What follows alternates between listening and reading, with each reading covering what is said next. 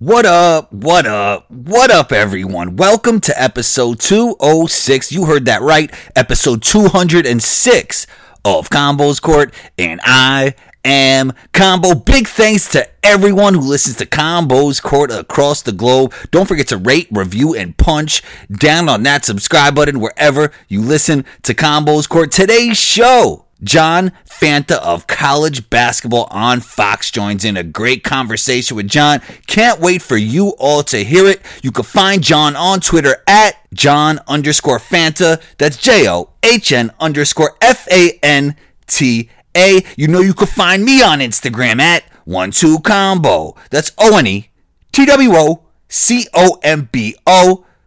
Intro music by Luca Beats. Let's get into it.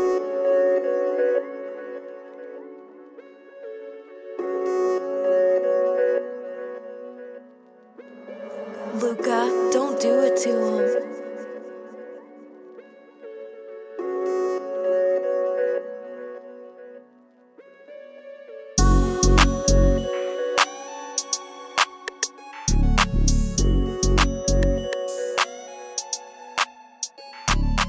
John Fanta of Fox College Hoops. Welcome to Combo's Court. How you feeling today?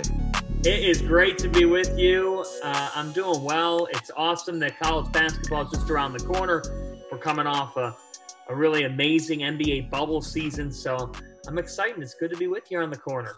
It's great to have you. You know what's so interesting, John, this Mac versus Calipari thing they got going on, because, you know, I grew up watching pro wrestling, and it kind of has that feel to it. It really does. It does have this Stone Cold, Mr. McMahon, Undertaker against whoever, because he had so many different rivals throughout the years. It's got that vibe. It really does. This is great for college basketball. We know that Kentucky-Louisville is one of the best rivalries in the sport. And anytime that gets escalated to another level, it's a great thing. And what you have here is, yes, you've got John Calipari, one of the great coaches in the sport. He cares about the sport, is a guardian of the game in that he loves to build the game. He loves to play that big game. He loves the national TV exposure. He's all about that. And for Louisville, they're coming off here, these years of some scandal, of it within the program, just things going on, the Rick Pitino stuff. And, Chris Mack comes in. He has so much swagger, he has so much personality, and he's not going to be outdone. And that's why I love this hire when they made it, because he is that stubborn, sort of badass type mentality. And I love that against John Calipari. I think that this is awesome.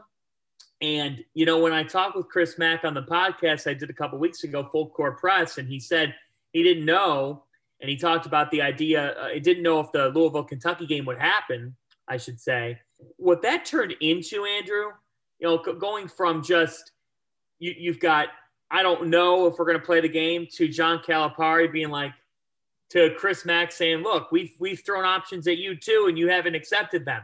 This is awesome for the rivalry. I can't wait till December 26th, which is what it looks like this game's going to be. What a post-Christmas gift that is. All the cards are on the table. You got John Calipari, you got Chris Mack going at it.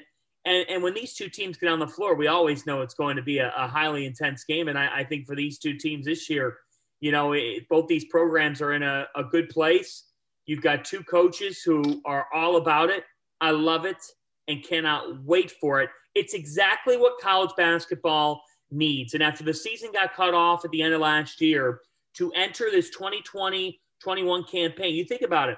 The next time we see basketball on our televisions, it's going to be college basketball if the schedule holds true. And college basketball is going to have a window that it normally doesn't have, from late November to, at least probably January 1, where we only see college basketball, not the NBA. So that's a really interesting time for college basketball to perhaps gain that fan back who hasn't watched the sport in quite some time. John, what's the future like for you when it comes to sports broadcasting?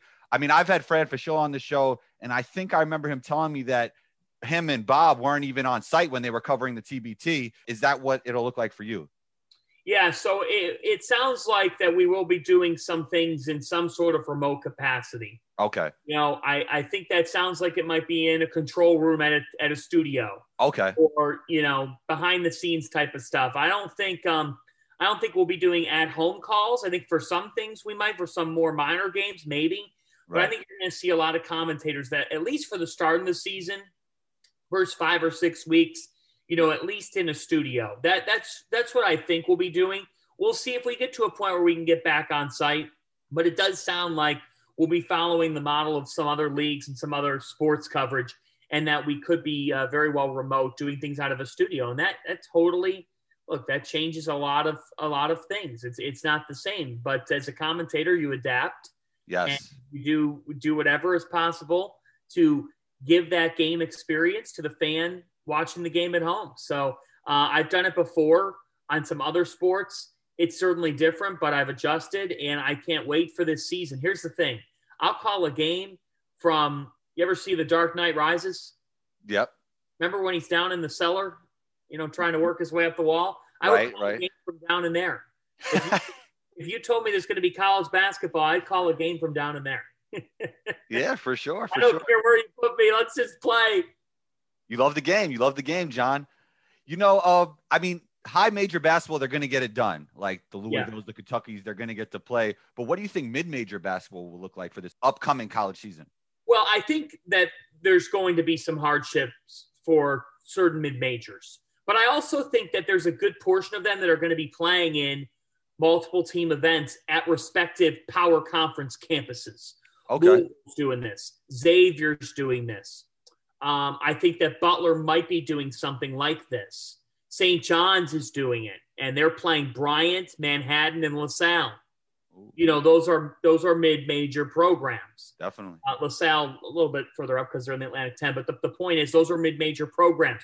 So what I think you're going to see is, look, power conference schools are going to be okay, but let's face it, they still want to get their wins, or at least their thought process is we still got to get a couple wins so that we're not stuck playing seven teams that are just world beaters, and we end up in a hole at 2-5, but our schedule's been really hard. You got to find your wins where you can. I still think that element's going to be there. I just think the finances here for mid-majors is so difficult. They rely on that money when a Manhattan goes to Kentucky, and they get that huge paycheck, or when a Kent State, travels to Duke and they get that huge paycheck. Those games, they're not going to happen. And, here's the other thing. I think that mid-majors, low majors will end up being okay because they will play their conference schedules. And here's the thing with a lot of those conferences, they're only taking one tournament team, the champion. So you're going to play your conference schedule. It might feel very normal because you take your best team from that respective conference. The thing that I think needs to be considered here is everybody's very scared or concerned about mid to low majors, and maybe scared isn't the right word, but concerned. Non-conference play is only lasting 2 or 3 weeks because a lot of these conferences are starting their league play in mid-December to knock some games out. So I do think that there's kind of we have to consider the fact that non-conference play is as quick as it is. And so as much as I think that for mid-majors, financially, some of their big agreements that they had going on the road, those are going to get affected. I don't think you're going to see it affect the way we view this season as much as previous years. So, look, it's concerning. I think that certain mid-majors are still going to be able to find their way to games. You got to find your way to a game any way you can slice it. Any way you can slice it. That's why you got to play local rivalries, because they're local. You can go down the road and play that school, and if the game has to get rescheduled, you can still play them. That's why Louisville, Kentucky need to be playing. It's why Marquette and Wisconsin need to be playing, and other schools. So I think it's going to be okay for mid-majors. I think there's certainly some concerns. I don't think that they are unworkable, though. Okay. Yeah, it's just interesting for those coaches and those players to be able, if they're going to be able to stay locked in when nothing's really concrete. It's tough. It's tough. I think for everybody. I mean, yeah, that's true. About that's this true. year has been tough. Yeah, nothing's been concrete in 2020. That's true. My message to everybody is the same. Look, it's not going to be fair at certain points. Should the Patriots, or not the Patriots, should the Bills have to play a game on a Tuesday night and then turn around and play the next week, with only a certain amount of days rest? No. Deal with it. Figure it out. Yeah. It's not always going to be fair. Deal with it. I kept the podcast going through the whole NBA pause, kept recording. So I'm with you. John. Yeah. I mean, it might not be fair. It might not be ideal. Got to keep moving forward. For sure. John, I wanted to ask you this about the NCAA as a whole. I guess it has an NBA aspect to it as well. Would you like to see uniform in terms of rules when it comes to NCAA and NBA? Because overseas, I mean, when you're playing youth basketball, the rules are very similar to where they'll land as a pro. And I think I would like to see that. I know a lot of guys don't end up playing in the NBA. Most of the guys, 99%. But would you like to see that? And what do you think of that? Yeah, I think uniformity is always good. Yeah. And I think that we've been so stuck in sort of old school mentality for so long. And as a result, it's like, if it ain't broke, don't fix it. But it might actually be broke at times because you might be hindering the development of some players. Look, here's the thing. The greats are always going to be able to overcome any rule change, anything you throw at them. So right. I don't think that it's making a massive impact to a point of a point of no return. That said, I do think we need to have some uniformity. Going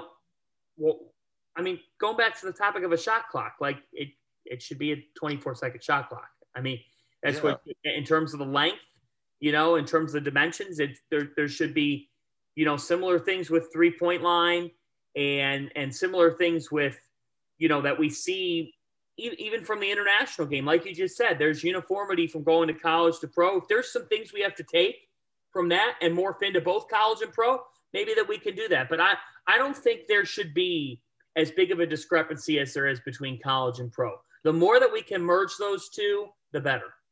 Right. I heard your podcast with Sarah on the Brooklyn Nets. Yeah. Yeah. What did you make of your conversation? Just what was your biggest takeaway from that when we're talking about the Brooklyn Nets and this upcoming season? Well, my biggest takeaway from that conversation is what the Nets do beyond Kyrie Irving and Kevin Durant. Yes. Because I don't know what their approach is going to be from a front office standpoint. You have Karis LeVert, who has shown that he's more than capable of being, a main type of scorer and player. Obviously has gone through some injuries. Great player, but might not be the right fit. Exactly. Yeah. So do the Nets, do they be aggressive? Will they be aggressive in this? Or will they kind of stand pat and keep him and maneuver their way with the contracts that they have? I mean, I'm just curious because here's the thing. There's only one basketball. And KD and Kyrie are going to take up a lot of touches. So you have Joe Harris, who is a lights-out three-point shooter, is a great career fit. well over 40% three-point shooter, a great fit. Right. We know what they have down low with some really good pieces there. Jared Allen, I love him. I love his game. I love the way he plays. But what I'm curious with Brooklyn is, do they have enough? Do they have the right supporting cast? And I think Sarah brought it up last week. It was like, she likes a Steve Nash hire. She thinks that a former player with some interesting personalities, KD and Kyrie, maybe Nash gets those guys more. Maybe he soothes them more into what they're going to be. Because sometimes you get these guys that are in their late 40s, 50s, these NBA coaches who do not put up with a whole lot of personality. If that's who you are, then Brooklyn's not the right place, because Kyrie and KD are who they are. Kyrie in particular, he's going to be a bit of a handful at times. But she likes a Steve Nash hire. That was a big takeaway. And then what do they do here? Because Brooklyn has some interesting players, but is it the right supporting cast for Kevin Durant and Kyrie Irving? Yeah, I don't think it is. I mean, you need more 3-and-D on that team, I think. Yeah. And it's interesting because a lot of people criticize LeBron for being, a GM. They're saying LeBron is a GM, but he knows what he needs to get the job done. And he'll tell you, I hope Kyrie and KD, I hope they speak their thoughts and what they need. Oh,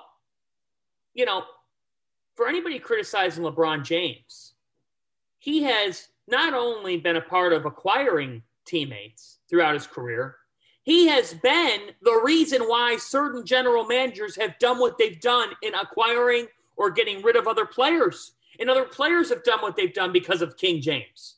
So look, I think LeBron has earned that right to do those types of things. Any four-time champion who's been to 10 finals and is in year 17 and still defining greatness has earned that right. I think that's the thing with Bobby Marks in Brooklyn is you've got a situation with KD and Kyrie where they are larger than life personalities. But you also have to listen to them. I think that's a big. And you have to listen to them. Yeah. And I'll tell you what, Kyrie Irving is a handful. I mean, that is a very big question is, can this all work out? Because Kyrie Irving has already been very outspoken this offseason. I don't like the tone. I don't like the way that's been set in Brooklyn. So I'm very curious to see how Steve Nash kind of gets that in a controlled environment and makes it work. They need to assemble the right supporting cast, though. That's the thing with Brooklyn. They had a real nice run in the bubble. They were enjoyable to watch. It ended quickly, but they look good. But next year's team is not going to be that way in terms of the way they're structured and in terms of the way they play because of the fact that Kyrie and KD are in the fold. John, any draft prospects that you covered that you think will surprise people? Okay, any draft prospects that I've covered that I think will surprise people? It's a very good question. I'm thinking right now in my head of a couple of guys that come to mind. I think Saddiq Bey for Villanova is this year's Donovan Mitchell. I think he has a chance to be this year's Donovan Mitchell. A guy he's more 3-and-D than Donovan Mitchell is, right? He's more 3-and-D, but I think by the standpoint of Donovan Mitchell was slept on in the draft. Okay. And then has ended up playing like a top 3 to 5 pick out of the draft. So I look at Bey as a guy that's going to be taken, in the lottery, potentially, 10th through 15th. We'll see, maybe in the 12, 13 type of range. He is a 3-and-D player. He's lengthy at 6'7", makes versatile plays. I really like his game. I think that he could end up being one of the 5 best players in this draft class, but he's not going to get picked there because you're taking the hype with LaMelo. You're taking the flyer on Anthony Edwards, or you're taking, the flyer on Demi Avdija, the international prospect. So I think that there's a chance that that Saddiq Bey can be that type of player in this draft. John, who do you think will win it all this year, man? Who are some of the teams you think will win for college basketball? Well, I mean, it's going to be such a weird year, but Baylor returns the majority of their core from last year. This is not a one-year fluke type of thing. This is not a Baylor program that's just, suddenly gotten up near the top of the country and is going to, now drop back off. Like we saw Oklahoma a couple years ago with Buddy Hield. They haven't really been the same since. They got Trae Young, but that wasn't a great team. They made the tournament, and they were out after a round to Rhode Island. So I look at Baylor. I'm telling you, they have all the pieces in the world, and they defend at such a high level. That is a team that I expect to make a deep run and could very well be in the Final Four. We'll see if they can put it together this year. Villanova, with the exception of Bey, they return virtually everybody. So you have to expect them to be a team that can win 30-plus games, because not 30, we're only playing 27 this year. But, I mean, that's a team that could win. They could go 23-4 in the regular season. That's how good that they could be.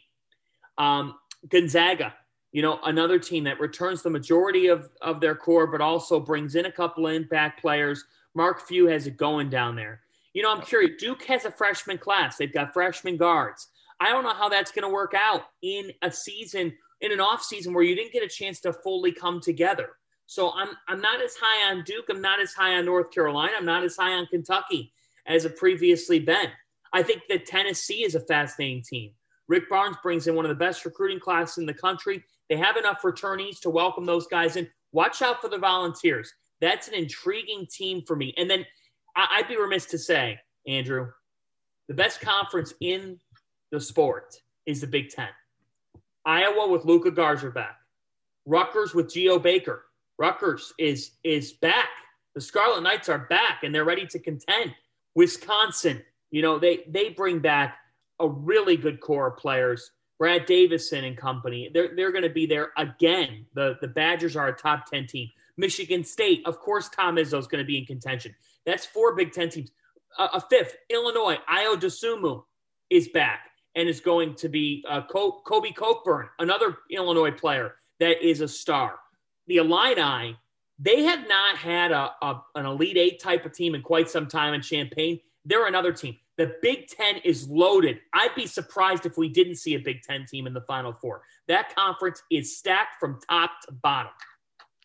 Great stuff, John. You mentioned Duke. How surprised would you be if Coach K makes the leap to the NBA one day? Never going to happen. Never going to happen? Never happen. He'll retire at Duke. I would be shocked.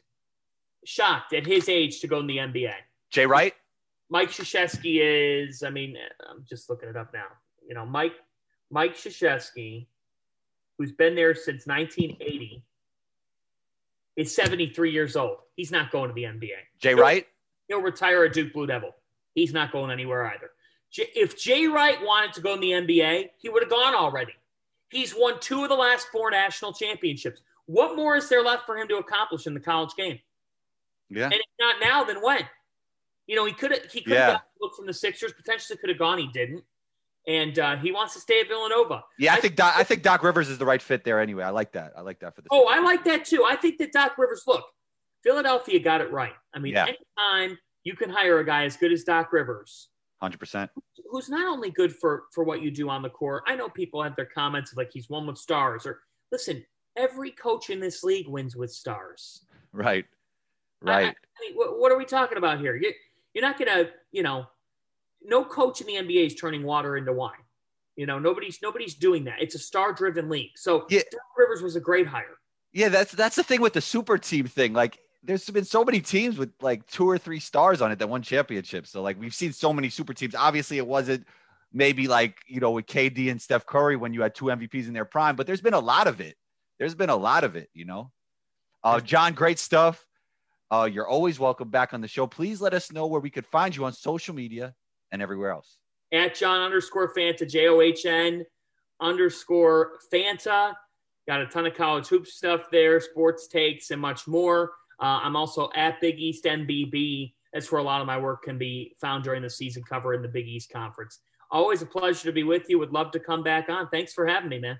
Anytime, John. Talk soon. Really appreciate you. Absolutely. Thank you for tuning in to Combos Court. Big shouts to John for joining in. We appreciate you. Combo Nation, let me know how you feel about this episode by dropping a comment right on your Apple Podcast app. Rate and review wherever you listen to Combos Court and share this episode with a friend. Tell a friend to tell a friend about the show. Be on the lookout for episode 207. Combo out.